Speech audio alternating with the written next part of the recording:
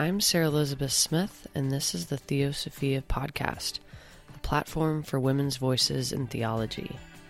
If you appreciate this women's empowerment podcast, consider donating on our Patreon page. You can support us with as little as $2 a month, which is kind of like buying me a really cheap beer once a month. Pretty easy, right? This week on the podcast, I had the pleasure of speaking with the newest female Episcopal priest in Oklahoma.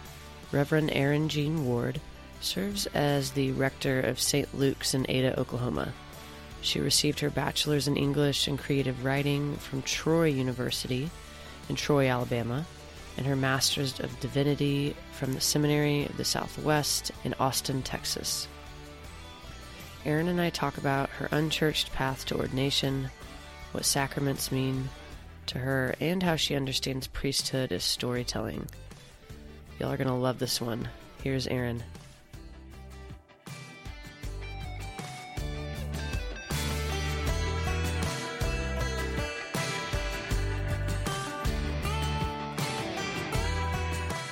Erin, thank you so much for coming on the podcast with me.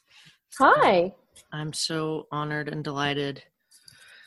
And you are new to Oklahoma. You are a new priest, which I'm super stoked about because there's not a ton of female priests in Oklahoma.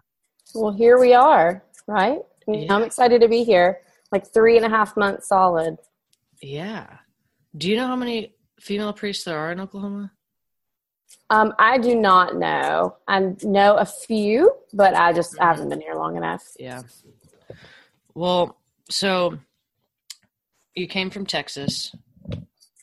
You're in Dallas.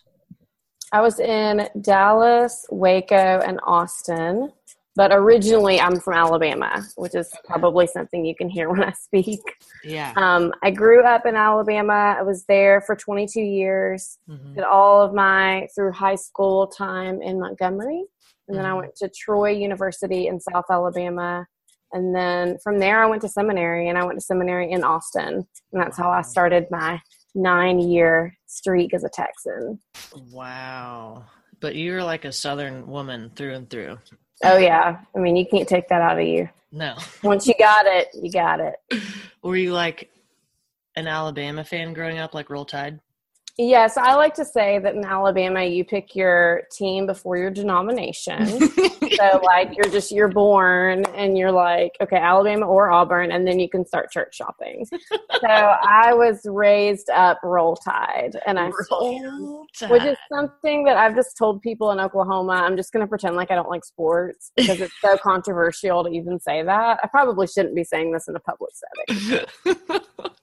Roll Tide. Oh, yeah. I get houndstooth, nail polish. I have all sorts of things. Oh, my God. That's awesome. And then there was no, like, Episcopal seminary in Alabama. So was Austin, like, the closest place, or why'd you pick that one? Technically, Sewanee is the closest place. Oh, yeah, Sewanee. Outside of Nashville. But I don't know. Austin is super fun. And when I visited it, I just felt like somebody had created like a town or a city out of like my heart. Like it was just fun and laid back and beautiful, and the campus, it was just perfect. Mm-hmm. Let's back up a minute. Did you grow up Episcopalian, or how did? I did not. Yeah, talk about your. I grew up background. Essentially non-religious. Mm-hmm. So my family, I went to the occasional VBS at my grandmother's church, or the occasional trip to the Catholic church because my father was Catholic, but did not grow up with a consistent faith life until I got to high school. And when I was in high school, my friends invited me to go to their Baptist church. So from 9th grade on until halfway through college, I was 100% Baptist. I mean, I was Which there kind, as often as I could. Conservative, fundamentalist kind of Baptist. Like Southern Baptist? Yes, very much so. And did that all the way through college. Well, not all the way through half of college. And then when I got into college, a few different things came up along the way that made me really question my faith entirely. Mm. And I actually thought I was an agnostic, which I think is hilarious now because I was like the world's worst agnostic because I was still like actively going to Bible study and church and praying in a prayer journal every day, but I was just angry. And so that's what I Sure. thought agnosticism was. Yeah. And then it was out of that kind of season of anger that I was invited into a coffee shop Bible study that was hosted by the Episcopal Church. And this Bible study, I loved coffee. And so I got a free cup of coffee from the priest. I was pretty much sold. Boom. But they were so comfortable with my anger. And I had never been in a place that called itself church where people were just so comfortable and unbothered by my anger. And so I was able to work it out, but work it out in community. Yeah. I love that. I've found that a lot about the Episcopal Church. A lot of people come angry from the more fundamentalist or conservative or evangelical, whatever, and find it a safe place to kind of question. That's one of the biggest reasons I joined and got into it.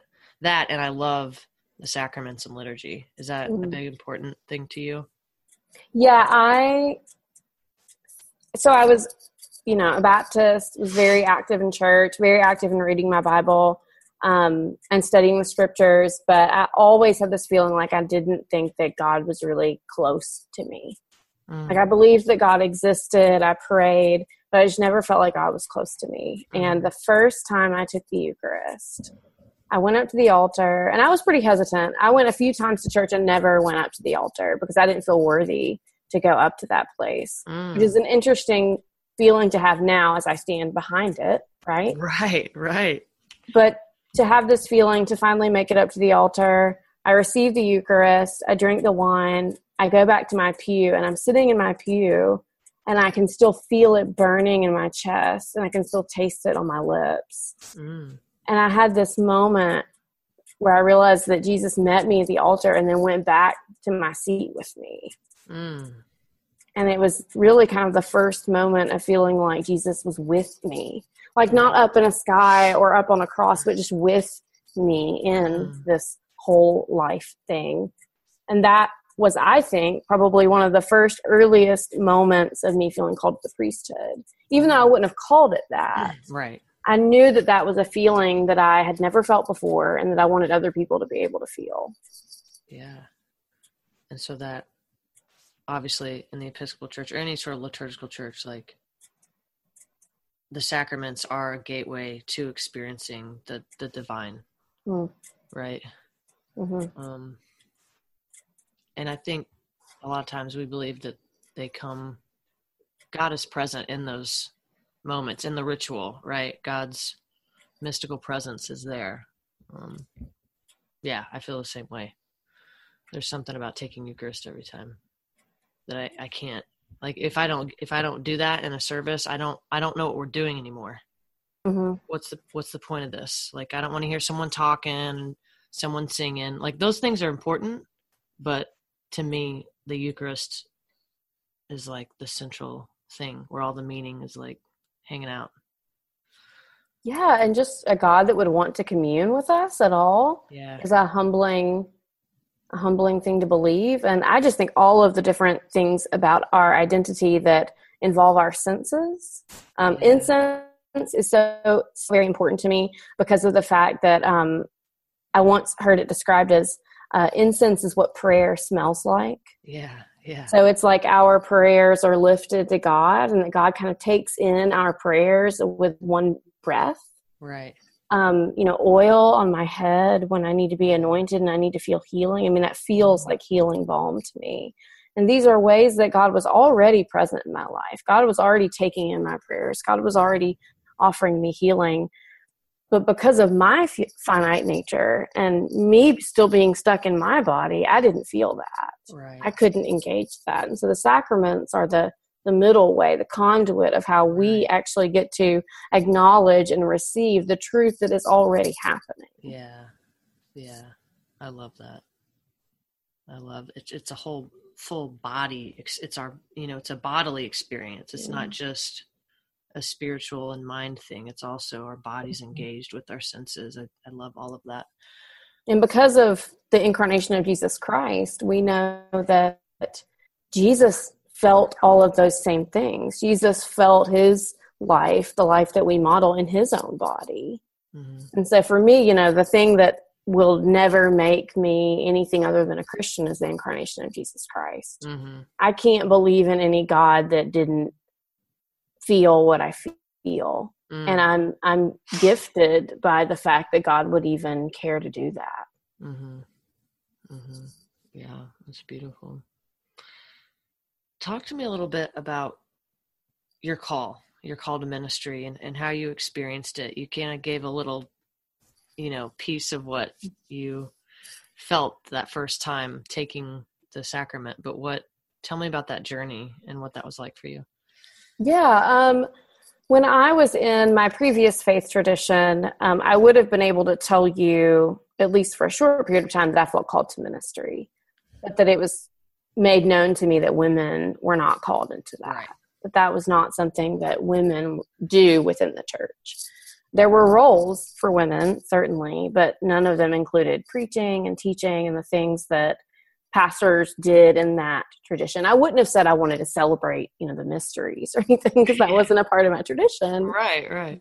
But I felt called to be a pastor and to be involved in ordained ministry, and that wasn't something that was available to me. Uh-huh. So I invested myself throughout college in trying to figure out, like, well, what is that other thing? Uh-huh. And I had settled on being a teacher, which is nice now because I still get to do all of that within my priesthood. Right. But, you know, I'd settled on that. I was getting an English degree. I had a creative writing minor. And I was like 2 hours short of a public speaking minor as well. I decided to not stay in school any longer, which, looking back on it, is so funny. You know, English degree where I'm analyzing texts for a bachelor's, creative writing and public speaking is like the perfect background to eventually be a priest. Yeah. But I wasn't thinking of that when I was doing that. But God is awesome and like padded my resume for me practically. Right. And then, you know, I entered the Episcopal Church, and my priest said one day, you know, we ordain women. And I'm like, neat. Thank you for sharing that with me. And I just like keep going because I'm like, awesome. Keep moving. Because I got confirmed when I was 21. I mean, I hate to say it, but my mind wasn't really on, you know, becoming a priest, because I also think I had, you know, a pretty Protestant understanding of the priesthood, and that I assumed that was for other people, holy people who are really, you know, living in monasteries or something. I don't know. My thought about the priesthood was not anything like who I currently am.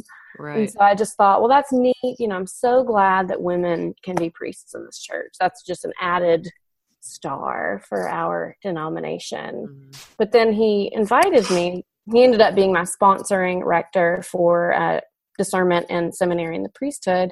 He invited me to come to our diocesan council, which when I was in Alabama, it was held in Mobile during Mardi Gras. It was just a blast. And so he said, you should come. It'll be a great way for you to get to know the Episcopal Church. And I was like, that just sounds like a fun weekend. Like, of course I'll go to the diocesan council. And 2 of my friends had been elected to be delegates. So we were like, we're just going to have the best weekend ever. So we go down there, and, you know, they do their opening mixer or whatever, and I walk in and I just scan the room, and there are just women in collars dotted across the room. Wow. And it was an incarnation of a calling that I had been feeling since I was 15. And it was no longer a theoretical concept. It was no longer this cool thing I learned in catechesis. It was a very real physical reality that women weren't just priests in theory. They were priests in the same room with me. Right. And so I went back, and it was like my birthday, I think. And I said to my priest, I was ready to start discernment, wholly thinking that it would be a no, you know, like hopefully they'll just say no. Yeah. But I need to go ahead and do this, obviously. And of course it wasn't a no. It was a yes, and things moved forward from there. Uh-huh. Wow. That's really cool. It's so powerful to see a woman in the pulpit, a woman like consecrating Eucharist, just like you said, a woman in the collar. Like, I can't tell you just what it's done to me in terms of just healing from church trauma, and because I wasn't raised ever seeing women being priests or pastors either here in Oklahoma, and it's just been because I grew also, like, in my Catholic education, I learned that to be in persona Christi is what the priest is. You are the embodiment of Christ for the people, kind of in a mystical way. And there's always like this mystery in Catholicism. That's like their favorite word, which I also like love. But to see like a woman embodying Christ in the priestly duties is I don't even have a good word for it. Like, it's healing, it's empowering, it's like beautiful, it's life-giving. I don't know, like this, all these words. It's just it completes the image of God for me, maybe is another helpful way to think about it. So, well, I think it's so important to me in a way that makes me uncomfortable that I have to be who I am. Mm-hmm. I think there ends up being a lot of pressure around, especially for women in the priesthood, trying to figure out who it is that you're supposed to be in order to really be a good priest. Mm-hmm. I went to a social a few weeks ago, and I saw someone that I'd seen before. We'd met in a different context. And I said, "Oh, I'm Erin. I'm the new priest over here at St. Luke's." And she said, "Oh, I forgot. You don't look like or carry yourself like a priest." And it's like a social event. And I just had this moment where I am just full of shame because I'm thinking, gosh, I don't carry myself like a priest. Or like, should I dress differently? Should I do my hair differently? Like, what is it about me that makes you not see a priest when you look at me? Because by virtue of the fact that I'm a priest, however I looks like a priest, right? Right. Like, is there a priest look? Like, is that? But I know that. But I also, in that moment, you don't call on what you know about yourself. You call on your reaction. And so I was processing it with some people. And someone mentioned to me, how grateful they were that their kids had grown up with an image of priesthood that didn't look like an older white man. Right. Because we have the ability to shape a generation to never say that. Right. Because if you talk to people who have been at churches where I serve, I am one of the images of priesthood that they know. Right. And the problem is that we have so many contexts where they don't know any image that isn't an older white man. Yeah. And there's nothing wrong with being an older white male priest. I know tons of them, and I love them to death. My friends, my mentors, my bishops, and very important people in the Christian faith. Absolutely. But having multiple images to call on so that you're able to look at someone and not say, "Oh, you don't look like a priest," because you don't look like my preconceived man of a priest should be. Yeah. Yeah. I one time had somebody tell me I was too pretty to be a preacher. Kind of similar, like, it's calling out my womanness for sure, my gender, and saying like, this isn't the right, these two things don't go together, which is crazy. Mm-hmm. Obviously, being both of us being gifted theologians and people that care about doing God's work in the world. And obviously you have been called and confirmed and all the things, ordained priests, right? Mm-hmm. And so a lot of communities and people have affirmed your call and like, you've gone through all the things. I hope to do that one day too. But it's tough when you have other pockets of society that have only, like you said, had that one image, and it's only half the image, right? And the challenge for me is I can be angry about that. I can be frustrated. I can be snotty about it. Those are all things I'm capable of. Or I can keep showing up to pulpits and altars and places where people may be a little disarmed by who shows up in a collar behind it, right?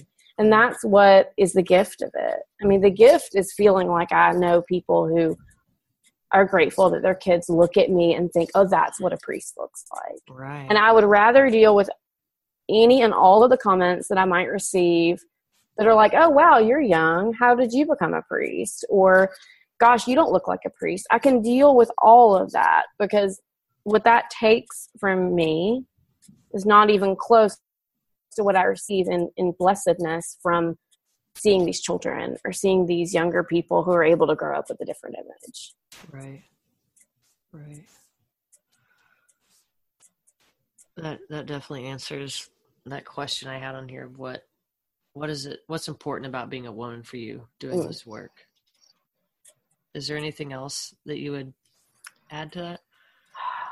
I mean, I think what's important too is inviting other people into understanding themselves as ministers and not only uplifting an ordained ministry. It's easy for me to talk about the challenges of being a 31-year-old female priest, but I was thinking today about this moment I had when I was in Waco. We had a school, and we did these weekday chapels at the school, and we always did birthday prayers. And we did a birthday prayer, and it happened to be my birthday. And so I was like, well, this is neat, and this girl came forward. I think she was in 4th grade, and it was her birthday. And so I said a little prayer, and I put, did a cross on her forehead, and she was about to leave. And I said, today's my birthday. Would you say a prayer for me? Yeah. And she said, oh, okay. I mean, she was obviously shocked that I asked her to do it. And so I kind of got down, and she put the little sign of the cross on my forehead, and I thanked her, and we all sang happy birthday, and she sat down. And it wasn't premeditated. I just was like, oh, this will be fun. And, I can sort of receive a birthday prayer as well, because children know how to pray. It's not any less, exciting and less of a blessing from a child. But her teacher came up to me later that day, and she said, that girl came up to me and asked me if she could ever be a priest. Wow. And I thought, gosh, we can spend our whole lives planning how we're going to create disciples, how we're going to, put together systems and programs for Christian formation. And then we can have a random moment where we just ask a kid to say a prayer for us. And that can be how a child learns that they have the ability to become a part of a male-dominated workforce, and especially a male-dominated calling. Right. So trying to create those opportunities and be intentional about that is really important to me. Yeah.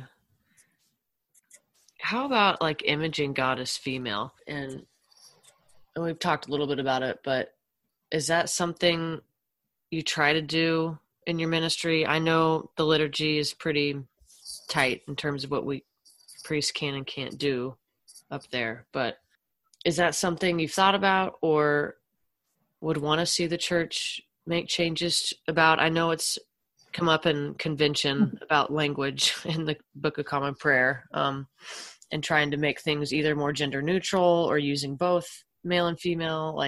How do you feel about that? I've followed General Convention pretty closely just for obvious reasons, and listened to sort of the different arguments about changing the gendered language around God. And I feel like I can receive all of the reasons why we should offer, a feminine image of God. I've also never served in a context where that was being asked for. And one of the things that happened for me in priesthood is it removed me from a lot of the equation in some senses, because it wasn't about what I want. Right. It's about what will facilitate a deeper spiritual life for the congregation I'm in. Uh-huh. And that's not to say that there weren't individuals within those congregations that might have really liked that, but it wasn't a pressing need. I mean, there are some places where this is a pastoral pressing need, that it is challenging for them to have to call God Father. Yeah. And I can respect that. I just have never been in a situation where I felt like someone was saying to me that was their reality. Uh-huh. Uh-huh. I think when I think of, Sophia, this idea of wisdom, the first images I conjure up are, first of all, just of Mary. Yeah. I love Mary. I love the fact that something that we call true within our faith is the fact that, God had to be brought into the world through Mary. Right. Right. So Mary is bearing the Savior of the world in her body. Right. And then what blows my mind is that Jesus dies and Jesus is resurrected, and his resurrection, he is reborn on the lips of women. Mm-hmm. Right. Born by the body of Mary, reborn through the proclamation of the resurrection by the women at the tomb. Yeah. Who showed up there because of their lower status as people who needed to clean bodies. Right. So for me, when I think of, the feminine imagery in the divine, I just think of the fact that, of course, women are supposed to be preachers and conduits of, the gospel that we proclaim. It's all throughout Scripture. Right.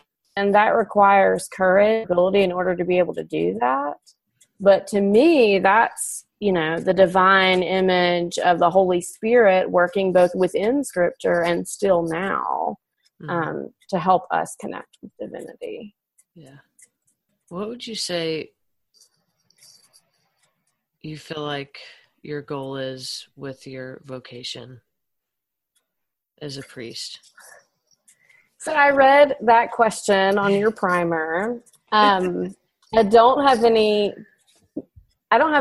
like non-meta level answers because I don't have anything concrete. I can give you my 3-year plan. I don't think it's helpful. No, I think that my vocation is essentially that of a storyteller. I have an English degree. I have a creative writing minor.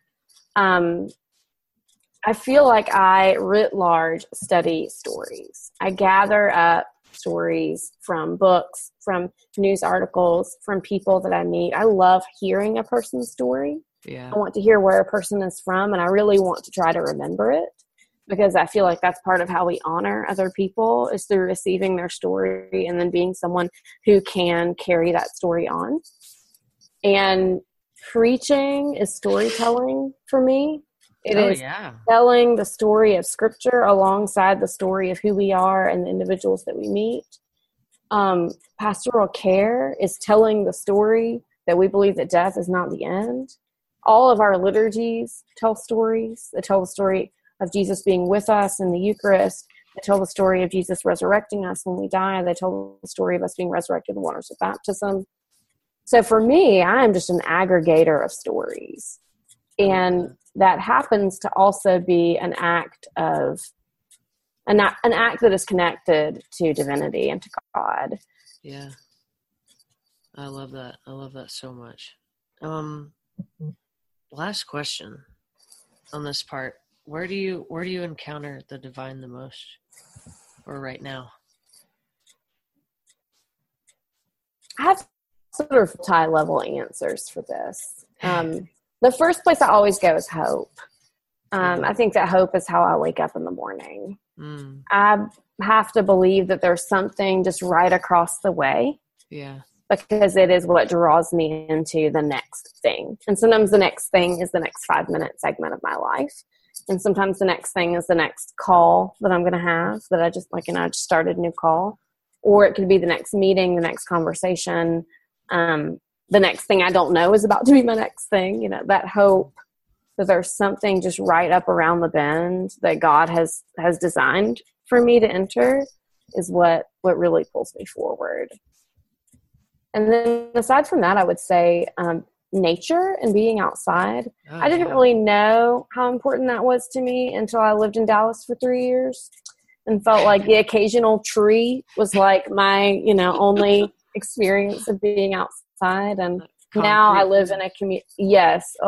Or, no offense, but like pots just weren't doing it for me. Right. A potted garden wasn't doing it for me. But I live in a place now that we have a park with walking trails, and there's parts of it where you're actually just surrounded by trees and it's on water, and there's geese and ducks and turtles. And I was walking there just the other day and 2 deer just ran out from the field, and it just gives me this feeling like I'm not in a community where other people are. Yeah. And I think of nature as being its own form of sacramentality. Oh, yeah. Because it's that tangible presence that is a reminder of the pure creative power of God. Right. Yeah, I can't go too long. I mean, luckily my job is outside.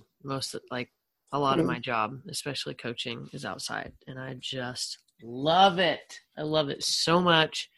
But I also like yearn for like going out in the country and going to the mountains and spending time with God in that form.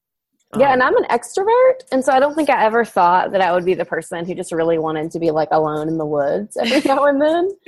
So things like a walking trail in Ada, Oklahoma are really helpful because you're safe and alone, which is something that I like. Yeah, there you go. Well, thanks so much for sharing this more personal side of the podcast.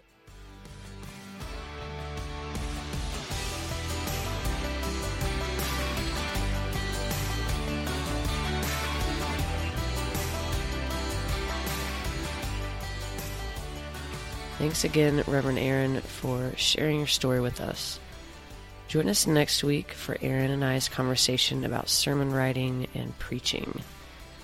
You can find Aaron on social media at TheRevEJ on Twitter and Instagram, and her most recent written work at www.aaronjeanward.com. And let me tell y'all, she is one of the most entertaining accounts to follow if you enjoy some good church humor. Go check her out. Thanks for tuning in, y'all. And as always, please rate and review and subscribe to Theosophia on iTunes. And follow us on all the social media platforms. Have a great week. Peace.